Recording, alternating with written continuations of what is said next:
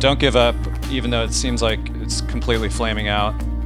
There will be some dark days, and you probably won't be able to raise money as easily as it seems like what you read about. So just persist.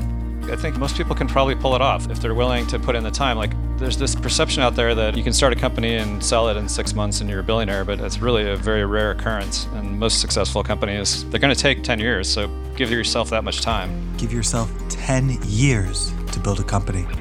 In the grand scheme of things, of course, 10 years isn't very much. But when you're living it, 10 years feels like a long time. And a lot of unexpected things can happen. We were actually close to raising some significant amount of VC money in 2001.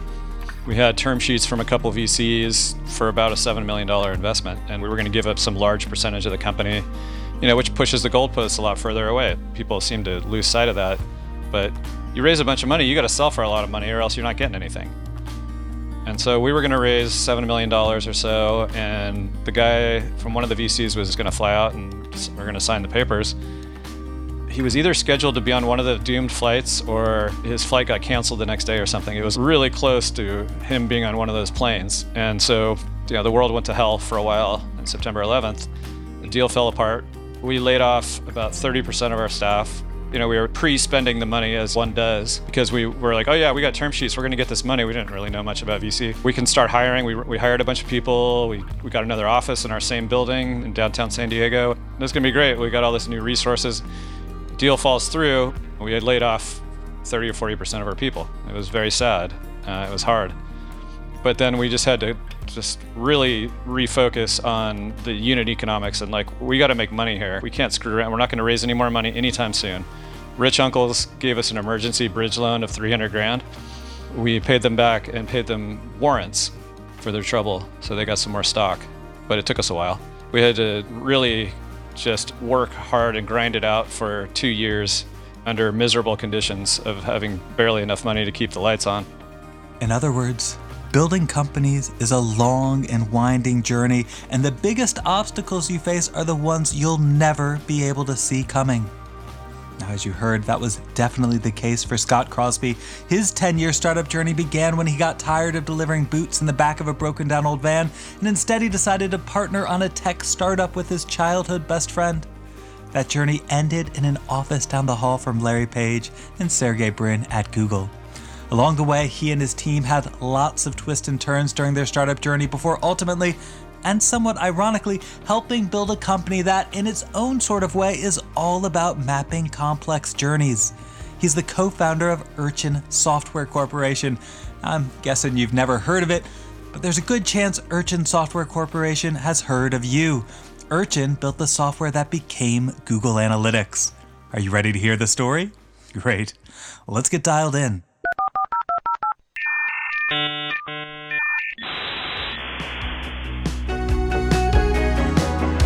Hi, I'm Aaron Dinnan, host of Webmasters. I teach innovation and entrepreneurship at Duke University. I study the history of internet businesses, and this podcast is, well, a way of learning about internet businesses. And we do that by talking with the people who built some of the world's most important and impactful online companies. And one of the most popular tools used by a ton of those companies, and millions of others, is what we're going to discuss on this episode because we've got a really interesting guest. His name is Scott Crosby. He's the co-founder of Urchin Software Corporation, better known today as Google Analytics. Google Analytics is, of course, the free website stats tracking tool from Google that lets site owners see how many people are visiting, where they're coming from, what pages they're looking at, and other similar kinds of somewhat creepy things. The software currently operates on somewhere around 70% of all websites on the internet, which is an absolutely crazy amount of scale. And it's certainly the kind of reach its founders never imagined because, well, website analytics didn't even exist when they started the company. But we'll get to all that. Before we do, I want to take a moment to thank this podcast's sponsor. Webmasters wouldn't be possible without the support of our sponsor and partner, Latonas. Latonas is a boutique mergers and acquisitions company that specializes in helping people buy and sell their cash flow positive internet businesses and digital assets. If you've got a profitable SaaS business, e-commerce store, FBA account, content website, domain portfolio, or any kind of online work from anywhere company, Latonas can help you sell it. And if you're interested in buying an already profitable internet business, Latonas can help you find the perfect one.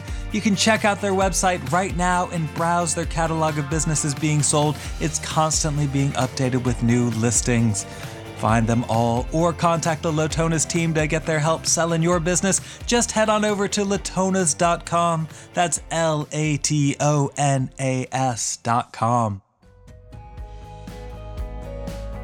If you've been listening to Webmasters for a while now, you'll have picked up on a bit of a trend.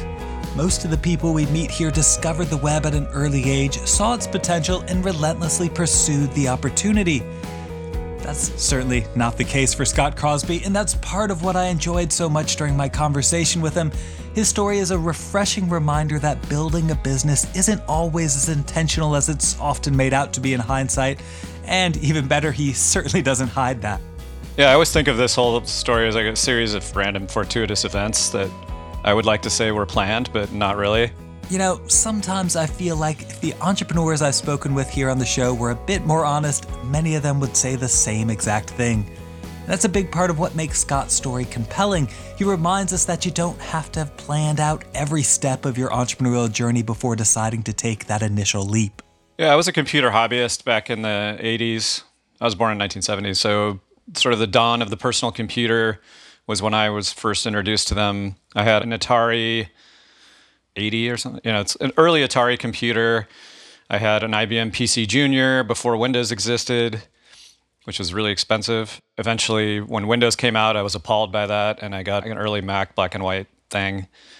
So I was into programming as a hobby in high school and college to some degree. I liked to make games.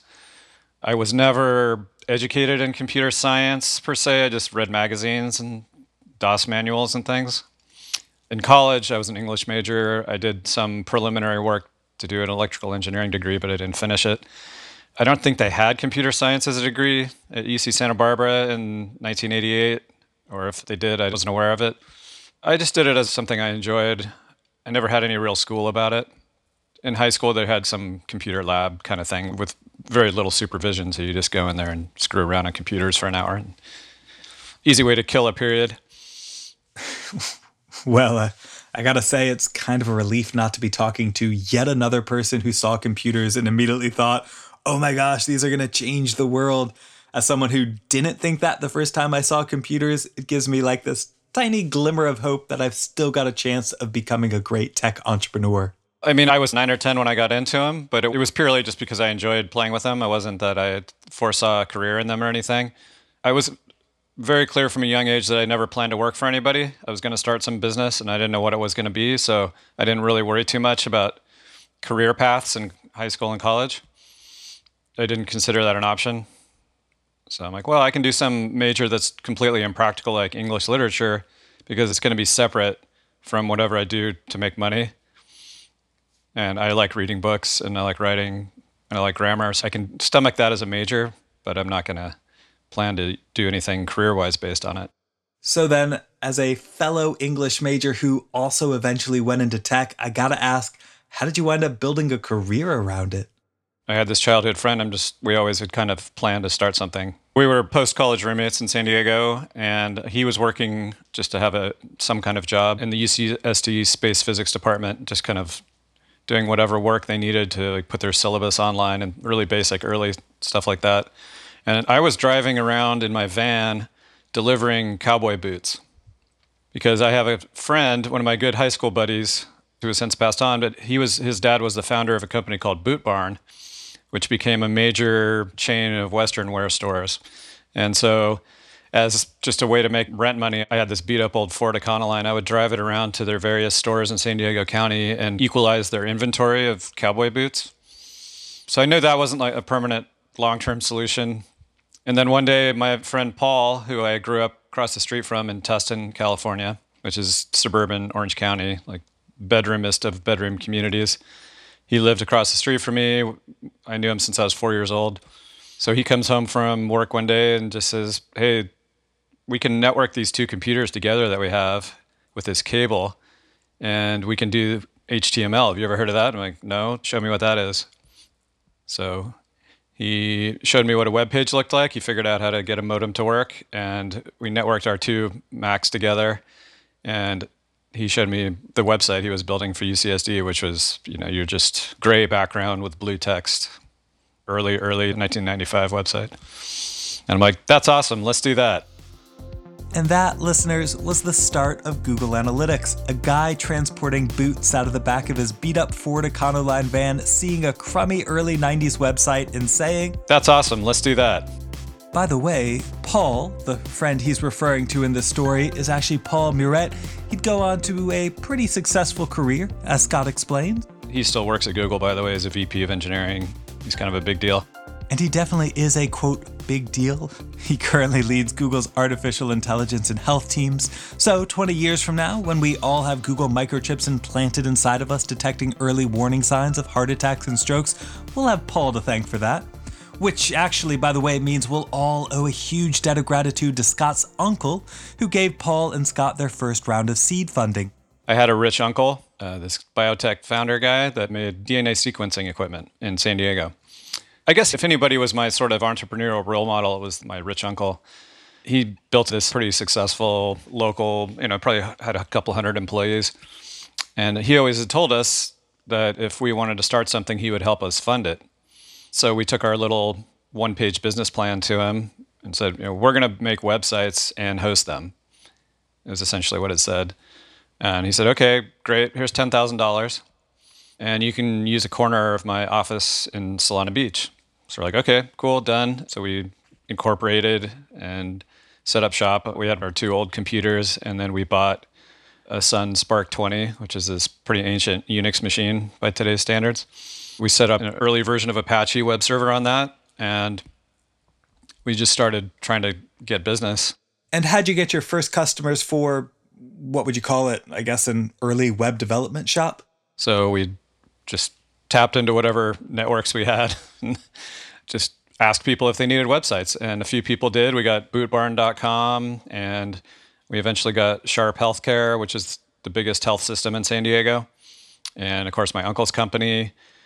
And you have people that know people, and there weren't a lot of people making websites back then. So my brother's girlfriend worked for Honda. We eventually got in there, and all these other places just by virtue of knowing people or plodding our way along. So we started getting some paid web hosting customers and developing websites. And then eventually we got our own office down in Old Town San Diego. And so how does that, a company building websites for people, eventually become an analytics software company? Because those two things obviously look nothing alike. We were hosting websites, and bandwidth was really expensive back in the 90s. So we had to pay hundreds or, thousands of dollars a month for our higher traffic websites just for the bandwidth. So we developed a really basic tabulating software to figure out how much bandwidth our customers were using on our web hosting server. And my friend, co-founder Paul, built a web interface for it. And I said, hey, that looks pretty cool. I think we could show that to customers, and they might be interested in how many hits they're getting and how much bytes are transferred, which pages are accessed. Because that was all pretty easy to see from the server logs. He built this cron job, basically, that would just every day process the logs and figure out how much bandwidth our customers were using, and then we would send him a bill at the end of the month. And then a little while later, he came up with a nice enough looking interface that we could start giving the customers logins to it. And one day, I don't know if it was one of us or both of us, we just realized, well, this is actually a better business than a consultancy. When times are good, you have to hire people. When times are bad, you have to lay them off. And you're always hustling for business, and you know why it sucks. It's a pain. Yeah, I think every tech entrepreneur gets their start by building websites for other people, and it's always terrible. Yeah, totally. Clients are a pain in the ass. So early on, maybe in 1998 or so, we brought on my brother, we consider one of our co-founders, and another guy named Jack Ancone.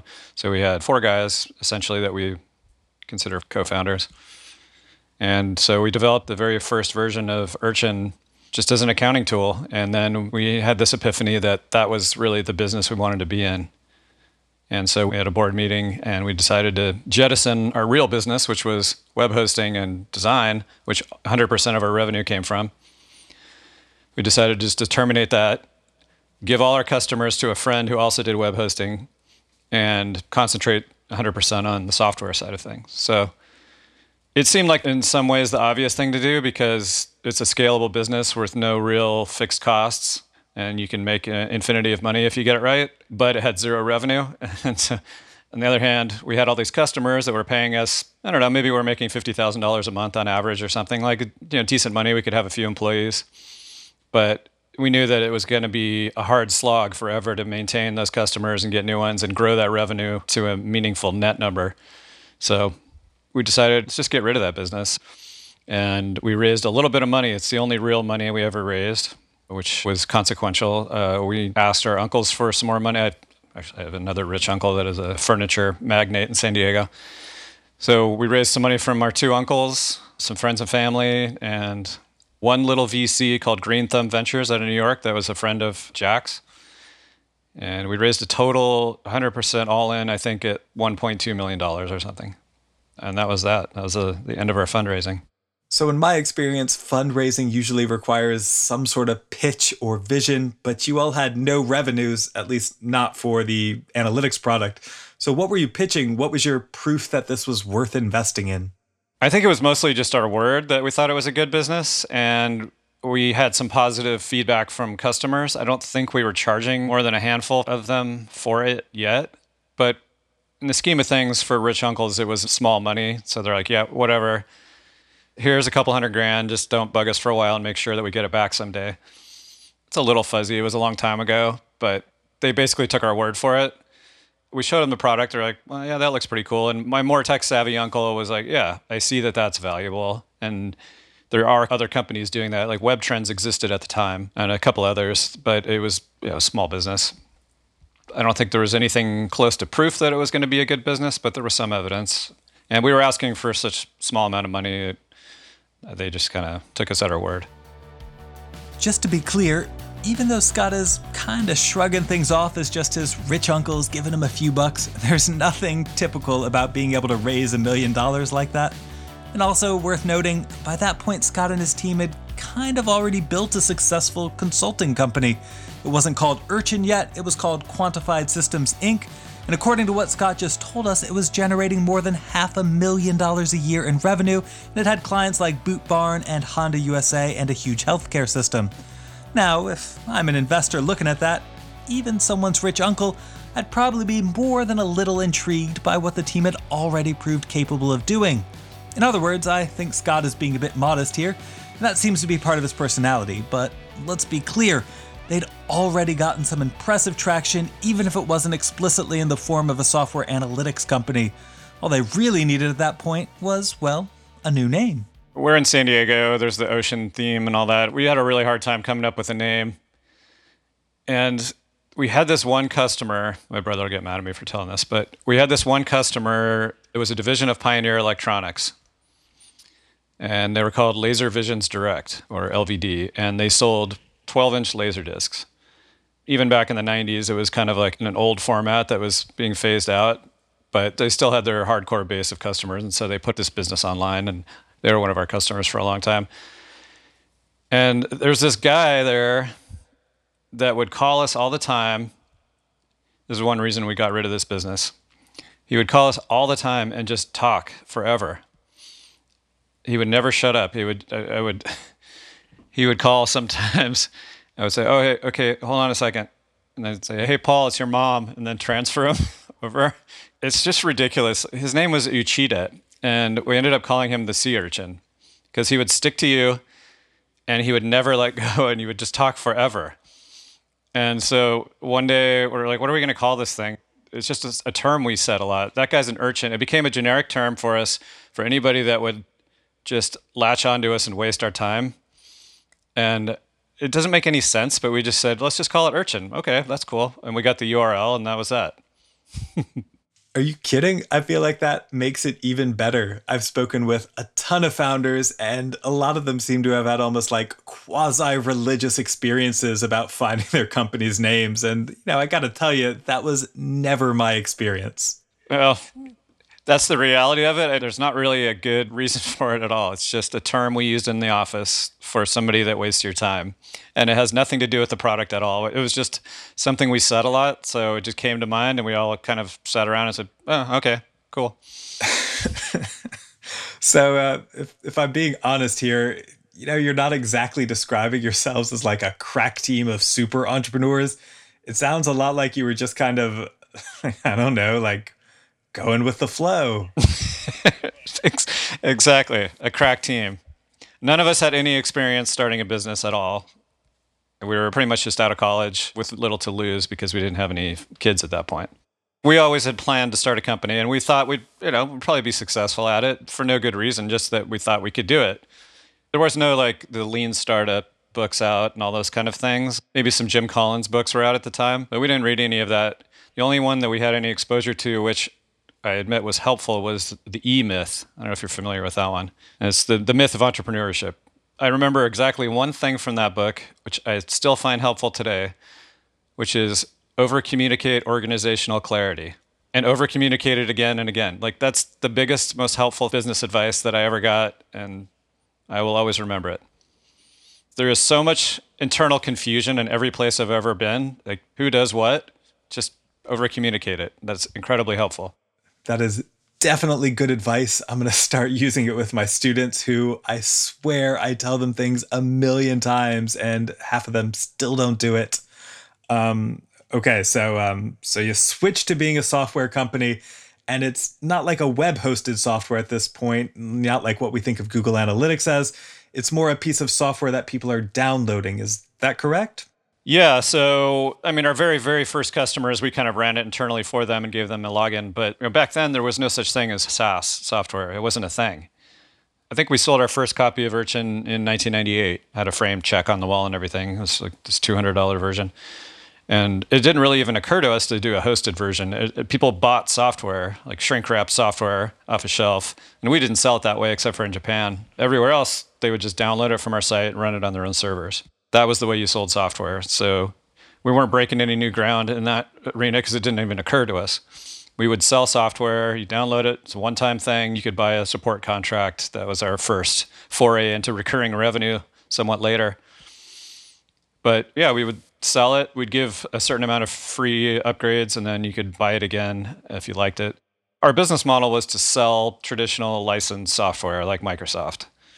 And that worked really well for us for a long time. And what was your customer acquisition strategy? How were you growing during this time?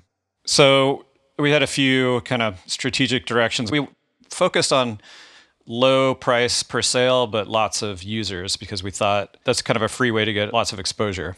So all the web hosting companies, that was kind of half our effort. Institutional customers like universities, the Defense Department, all kinds of government entities. So we would go after them mostly at trade shows, a lot of those entities, because they're hard to call them directly. So we would just go to all the trade shows, search engine strategies, those kind of things. Probably the most important early sale we had was with American Honda. We found out that they were using WebTrends and then it couldn't process a day's worth of logs in 24 hours. So they were falling further and further behind every day. And we said, hey, let us prove that we can do it in a fraction of the time and we can keep up with the logs our servers are generating and actually give you timely web analytics. We didn't call it that back then. It was called web stats or web statistics or something. So we got into Honda that way and we crunched their logs in 10 minutes and they were suitably impressed. And then we got them as a customer.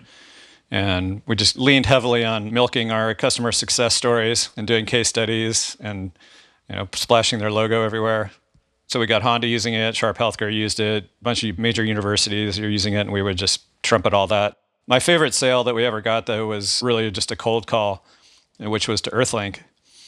Back then, in the early 2000s, when I think we first got them, they were the biggest hosting company short of AOL. You think of them more as a web access company, but they also did a ton of hosting. So my brother, being very tenacious, just filled out this web form for partnership request. And he filled it out every day over and over and over again, probably a few dozen times. And eventually the VP of web hosting emailed him back, said, all right, come on up to Pasadena and show us what you have. Got them as a customer, and then that opened up all the doors at the other web hosting companies. which turned out to be critical from a strategic point of view because Google wanted to give it away free to the whole world. So the fact that we had a proven track record of being scalable to tens of thousands of websites was attractive to them. And this right here is the big distinction between Urchin and their competitors at the time, because it's not like there weren't other companies providing web analytics, or as Scott notes, they weren't even called analytics yet, they were called web stats. But those other companies were all focused on the top of the market in the enterprise space, whereas Urchin just wanted as many users as possible. Website Story, I don't know if you remember them, but they were a local competitor that actually went public and were worth some real money. And there was Web Trends that was public. There were a few obvious candidates that were already either public or acquired, but they all had a different focus than us. They were more into the enterprise sale. That was never our main thing. We considered it too painful and too intensive, so we'd rather just do lots of little sales or sell to my brother called them the fishing boats. You get all the acquirers of customers, go to them rather than the customers themselves. And by luck, or maybe it was actually skill and Scott is just too modest to admit it, having a web stats platform that could scale across thousands of websites was exactly the value proposition that a certain fast-growing search engine company out of Mountain View was looking for. We did a lot of trade shows back then, and we went to the Search Engine Strategies in San Jose, and I think it's spring of 2004. A couple of Google guys approached us and just wanted to talk about doing a partnership of some sort. And when a big company talks to you about a partnership, that usually means they want to buy you. It seems to me in my future experience. And so we said, yeah, great. Okay. Well, then we had a couple meetings with them there and then eventually had some on-campus meetings. But before, or roughly concurrently with that, the Website Story guys actually made an overture to us and then made us a cash and stock offer. They come out of the woodwork. When we were starting to do pretty well by our standards at that point, we were really profitable and growing at some double-digit percentage every month. And when you're doing well, people just sniff it out. It's funny how it happens. So Website Story made an offer to buy us, which was a very generous offer. There was nothing wrong with it, but we felt like we were going to get one from Google as well. So we kind of pushed them off a little bit and tried to delay it. And eventually Google came through with slightly lower in terms of dollars, but half of it in stock. And we felt like even though Google had just gone public themselves in 2004, it was by no means a foregone conclusion that they were going to be $1 trillion company someday. We could see the writing on the wall and then that Google was probably the better horse to bet on. Yeah, I'd say you made the right bet. And why do you think Google acquired Urchin instead of maybe some of the other companies they could have gone after at the time? A couple of the significant players in the space had already gone out, Web Trends and Website Story.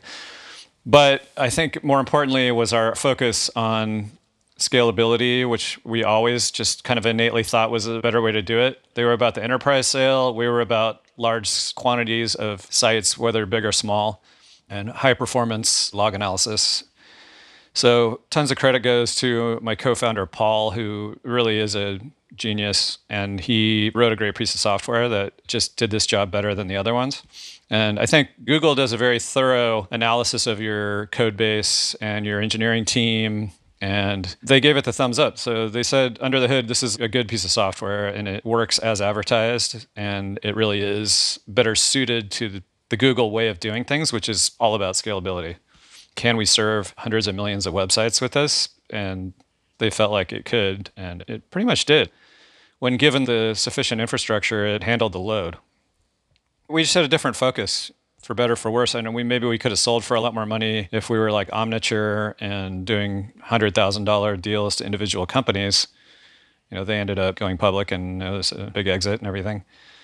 But that just wasn't our thing. We were just more about back-end infrastructure and planning so we could handle whatever load was thrown at us. That really fit the Google mindset better, I think. And can you talk a bit about what happened after the acquisition? I mean, getting acquired by Google, that's the big dream, right? So I was there for 5 years. My brother was there for 10 years. Our other founder, Jack, was there for 7 or 8 years. He went into a business development role. At first, I got slotted into the sales organization as we weren't really selling software per se, but it was really important to Eric Schmidt and Larry, to a lesser degree, that we get some big name customers using it for respectability. So they could do case studies and that kind of thing, which Google was big on doing. So I had my own sales team from Urchin, which was 5 of us, I think, 5 or 6. And they gave us another 4 to 6 Google salespeople that they felt like would be a good fit for going out and doing more like enterprise-y sales, just to get some marquee names, even though that wasn't from a back-end point of view, not really what we went after. Some of our milestones were based around getting a certain percentage of the Fortune 500 using it. I don't remember what it was. Maybe it was 10% or something. So fairly big goals, but they were achievable. After we achieved all our goals and got our earnouts and milestones achieved, I transitioned into managing the engineering team that was continuing to develop the installed software version of it for a while. Did that for a couple of years, and then it became clear that Google wasn't going to put a lot of resources into it. You could tell it was going that way, but it was still a significant business. It still brought in several $1 million a year, so they didn't want to just turn it off. But I didn't feel like it wasn't the way to climb the ladder at Google, so eventually I just decided I was done with corporate America. So I feel like lots of companies that get acquired kind of disappear or get dramatically reshaped. But aside from the name change, Urchin grew into one of the most important parts of Google. At the same time, it can't be cheap to give away analytics to 70% of the web. So what's going on? Why does Google invest so heavily into this free analytics tool? Yeah, the server storage was not insignificant. When we did sell to them, they said, okay, we're going to keep the traditional licensed software side of it alive, which I managed for a while, because we have all these customers that want to have updates and new releases and so forth. But they really backburned it and put 99% of their effort into the SaaS version. Within a few months, they released it for free, and it got such overwhelming demand that they shut it down for 6 months and kind of retooled the infrastructure, because all the Google SREs were mad at us for using up too much software server resources. It was kind of a positive disaster for a while. It would have been worse to have the opposite happen, crickets, but it was kind of an infrastructure problem for a few months at Google. Yeah, that. Why would Google do that? Clearly, they're spending a lot of money on something that's free. They did want to see a return, and they did quite a bit of internal studies to figure out, like, we know how much we're spending on the infrastructure, how much are we actually making from this. Fortunately, the thesis proved correct, which was Eric Schmitz and the product managers that actually did the acquisition, was that if customers had real visibility into AdWords and the results of the AdWords, that they would then spend more. And that was indeed the case. And I don't even remember the specific numbers, but it was something like we spend X and we make 10X. It was like an order of magnitude. So it was every dollar we put into this, we make 10. And so it was internally considered a pretty solid success. Okay, I gotta ask, and I've always wanted to ask this question to someone who might actually have an answer. Having analytics on all these websites means Google has visibility into most of what people do after they click links from a search result. So in other words, they can actually see what people are doing even when they're not explicitly on Google.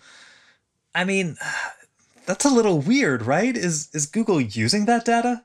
I don't know the answer to that. I think so. Google, if they're doing anything behind the scenes to just be all-knowing and omniscient, I don't know. I honestly don't. And I think that they probably do, but they generally live by their don't be evil mantra, and they don't do a lot of stuff that, having been on the inside for a while, I would be like, ooh, that'd be embarrassing if that got out. They generally do stuff above board and are cool about it. Not that there's anything necessarily nefarious with knowing everything that's going on in the web, but do they use that to tune their algorithms? I don't know. They probably do. So Google Analytics is on, I don't know, last time I looked into it, maybe 70% of URLs that are active on the internet. Yeah, clearly they know exactly what's happening out there. On every single website that they got the tracking code on, they know how many visitors are going there, they know what they're clicking on, they know where they're coming from and going to, if they want to know that. Do they actually pay attention to any of that? Seems like a good thing to train your algorithms on, but I don't know. And how do you feel about that? In the current world of data profiles and all sorts of online tracking, what does it mean for a company like Google to have access to all that data? So obviously they know that all that individual visitor history drill down, as we call it, like it's all there. They could look into it if they wanted to.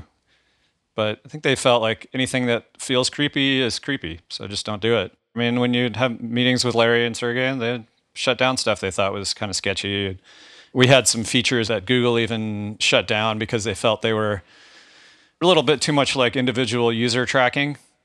it was anonymized, but it was still, we had these features where you could see what an individual user had done on your website. It was like, some alphanumeric string had gone to this page and this page and this page, and this is what their profile looks like. I mean, like what computer they're using, browser, all that sort of thing. Okay, so Google actually had Urchin remove the really personal tracking details? That surprises me, and it kind of makes me feel a little better about Google. Like Urchin being wrapped up into this big company created more protections for consumers. I wouldn't have thought that to be the case. I would have thought it would be the other way around. Google would demand more data. I think they just considered it too much of a political hot potato. It was just kind of creepy. And I even joked with our development team that we could do a composite sketch of the user, like they do for court, when you see it on the news, like the people that draw the court scenes. Obviously, it was a non-starter, but it was hilarious to think about it. And so Google, sure that they can see like where this is going, and like, no, we just don't want to go there. We can show plenty of monetizable information without getting anybody's hackles up over privacy too much, because they've always got problems with privacy anyway, so they're just trying to keep it at bay to the extent they can. And since we're talking about things Google killed off from the company, how do you feel about ultimately losing the Urchin name? I thought Google Analytics was a good name, and Urchin kind of lives on and goes to the machine with like UTM. The acronym is the Urchin Traffic Monitor.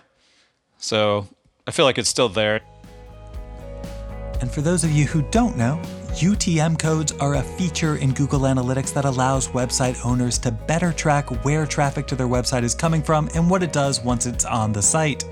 For example, the next time you see a link to, say, a New York Times article on Facebook, if you look closely at the URL, you'll probably see a question mark and a bunch of stuff after it that says things like UTM_source equals Facebook. That's part of how the optimization people using Google Analytics at the New York Times are going to know who came to the site via Facebook, and then they'll be able to answer questions like how many people who come to our site via Facebook eventually purchase a subscription, which of course is a very important business question to be able to answer. Anytime I see a UTM and a URL, it delights me a little bit. Because I remember when we thought of that, we were just sitting around our conference table saying, okay, we need to have these name value pairs in the URL. What are we going to call it? How about Urchin Traffic Monitor? Or we called it tracking module at first, but then we came out with modules, so we changed it. The official last name of it was Urchin Traffic Monitor. And so that lives on. It was nice of Google to allow that to stay. I figured they must have thought it was too much trouble to change it. Imagine what it must feel like to be Scott, 2 decades after randomly deciding to name your company based on an inside joke that made fun of an annoying customer, and everywhere you look, you see that name impacting just about everything anyone does online. It's got to be a unique feeling. Almost as unique as discovering you actually invested in that company and completely forgot about it, which also apparently happened to one of their early investors. We had this one little VC out of New York who, after he wrote the check to us, we never heard from him again. $250,000. He didn't hear from us again until we told him we sold the company. Probably like the most surprising thing he's ever heard in his life. It's like, I completely forgot about that investment, and now you're telling me I made like 30x on it or something. I don't know if that moved the needle for him or not, but it had to have been some welcome news. Yes, I'm sure it was very welcome news. Unfortunately, I've got some unwelcome news for you, which is we've reached the end of this episode. I want to thank Scott Crosby for taking the time to share the story of Urchin in Google Analytics. If you want to see what he's up to these days, you can find him on Twitter. His handle is @impunity, IMPUNITY. I have no idea why that's his handle. You might want to ask him. I feel like there's probably a good story in there somewhere. I'm on Twitter too with a much less interesting handle. It's @AaronDinnin. That's AARONDININ. I also post lots of articles about startups and entrepreneurship over on medium.com. Just search for my name and you'll find all of them. If you've got questions, thoughts, concerns, or feedback about this episode, you can share those with us on Twitter. We're @WebmastersPod. If you're interested in buying or selling an internet business, be sure to visit our sponsor's website, latonas.com. If you like the audio for this podcast, you can thank our sound engineer, Ryan Higgs. And if you want more stories about the people who helped build the internet as we know it, well, we release new episodes just about every week. You can get them by subscribing to Webmasters on your podcast app of choice. While you're there, please consider giving us a great review and share a link to this episode with your friends. No UTM codes required. All right, that's it for now. I'll be back soon with another episode of Webmasters. Until then, It's time for me to sign off. Goodbye.